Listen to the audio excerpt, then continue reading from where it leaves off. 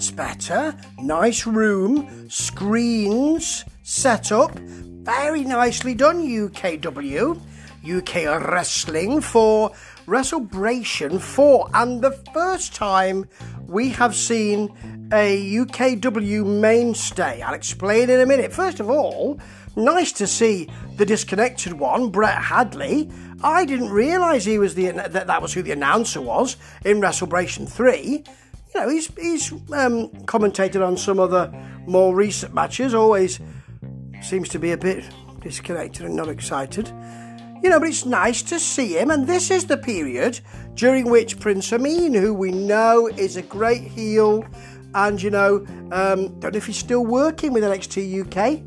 Presume so and hope so. But he was there, and this is UKW growing, actually. It's really nice to see them taking those steps from the beginning and then kind of, you know, pulling themselves up on the furniture and toddling a bit, so to speak. Nice metaphor, Steve.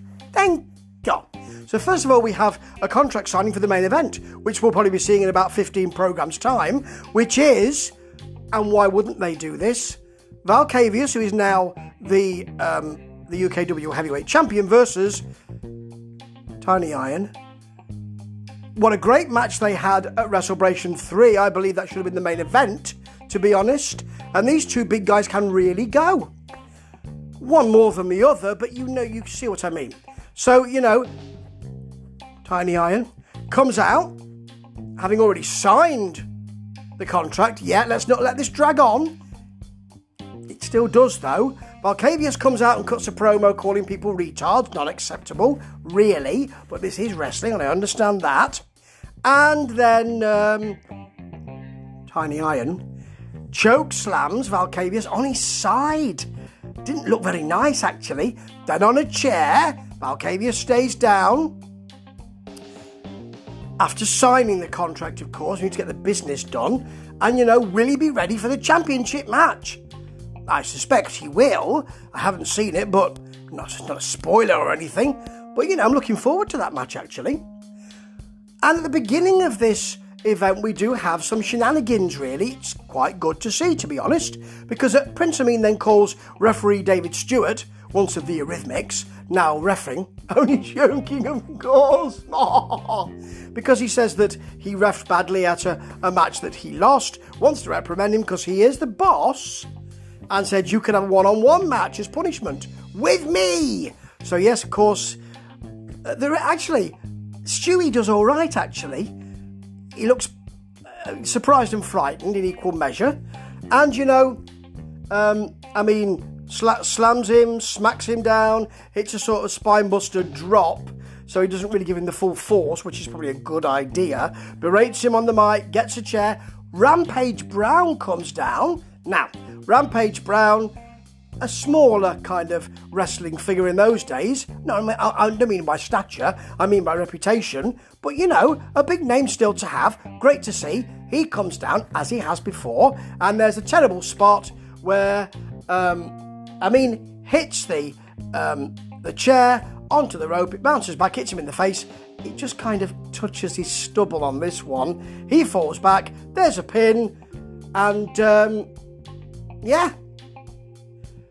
It's a pin from Dave Stewart, who's still a thorn in the side for Amin. See, that's a Eurythmics joke. You see, I do my research, I'm telling you. Anyway, there'll be another match later on because Prince Amin, he's angry.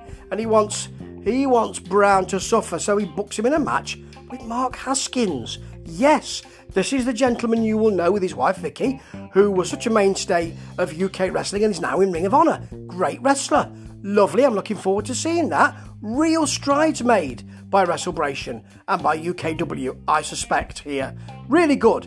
And now a match I've seen before, but happy to see it again. This is a match which Mustafa Khan, and I was very glad that I could say it was a good match, because I don't want any reprisals, sent me, and I really enjoyed watching it, and it's nice to see the build-up to it. It's the Tag Team Championship Triple Threat. I mean, it's got some gubbins about there's supposed to be a tournament, but no, we're going to do it right now. I don't know. I don't know. I wasn't there and I don't know. Little do I care either, actually. He chooses Mustafa Khan as his partner, and why wouldn't you? Versus the Outbackers, versus Danny Steele, who needs a partner. So it's the great Dylan Roberts, who I've really enjoyed in early WrestleBration stuff, so glad to see him back. Roberts knows what he's doing, jaws at the fans, they hate him. Lovely. David Stewart is refereeing this, so that might be an issue. Anyway, Steele and Roberts are faced out by Amin early on. Some discussion goes on about money and they agree to help him. But that doesn't really help him in the main. The Outbackers are sub-bushwhackers. Imagine being sub-bushwhackers. It's Brett Bell and, what's he called? Bruce Sheila. Oh, God, that's my ribs. I'm laughing so hard. Anyway, they're all right. They're okay. Brett Bell hits a very nice aeroplane spin at one point, and then Steele comes in and shows him how to really wrestle by giving a lovely spinning, jumping DDT and delivering that beautifully. The highlight of this match probably, though, is when Khan comes in. Big fella, you know, Khan's massive. Can bench press a lot, apparently. Hugely tall, big fella. He puts Brett Bell into the corner and delivers a spinning heel kick. He gets off the ground, he's light on his feet, delivers it. So impressive. I know that Mustafa Khan was very proud of this himself, quite rightly too. Then El Liguero's in. We don't mention El Liguero at the moment, do we? I don't think. But anyway, he's in, causes a distraction. Amin is pinned. Out they go. So, it's the Outbackers, sub-bushwhackers, and Steele and Roberts. I think I know who the crowd would like to win, but no, that doesn't happen, because Steele and Roberts know what they're doing. For instance, when Bell is looking for a tag desperately, Roberts just sees that, runs around the other side, distracts his partner, who walks away from the tag rope. No tag for you, son. In the end, they prevail, and it's a sort of hold and a drop kick from Steele and Roberts, and then Roberts floating over for the pin, but it's not a great finisher. However, it's a good result, because these two will be a good tag team together, surely, and it's really nice to see this 4.5 out of 5. Some of the shenanigans was a bit clunky, but that can happen with UKW, and I understand that. They have really pushed on. No peeling paint room this time. Looks good.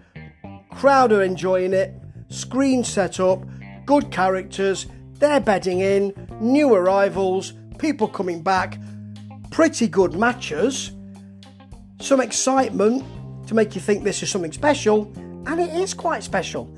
Can't wait to see the second one. UKW. Thank you very much. Ta-ta.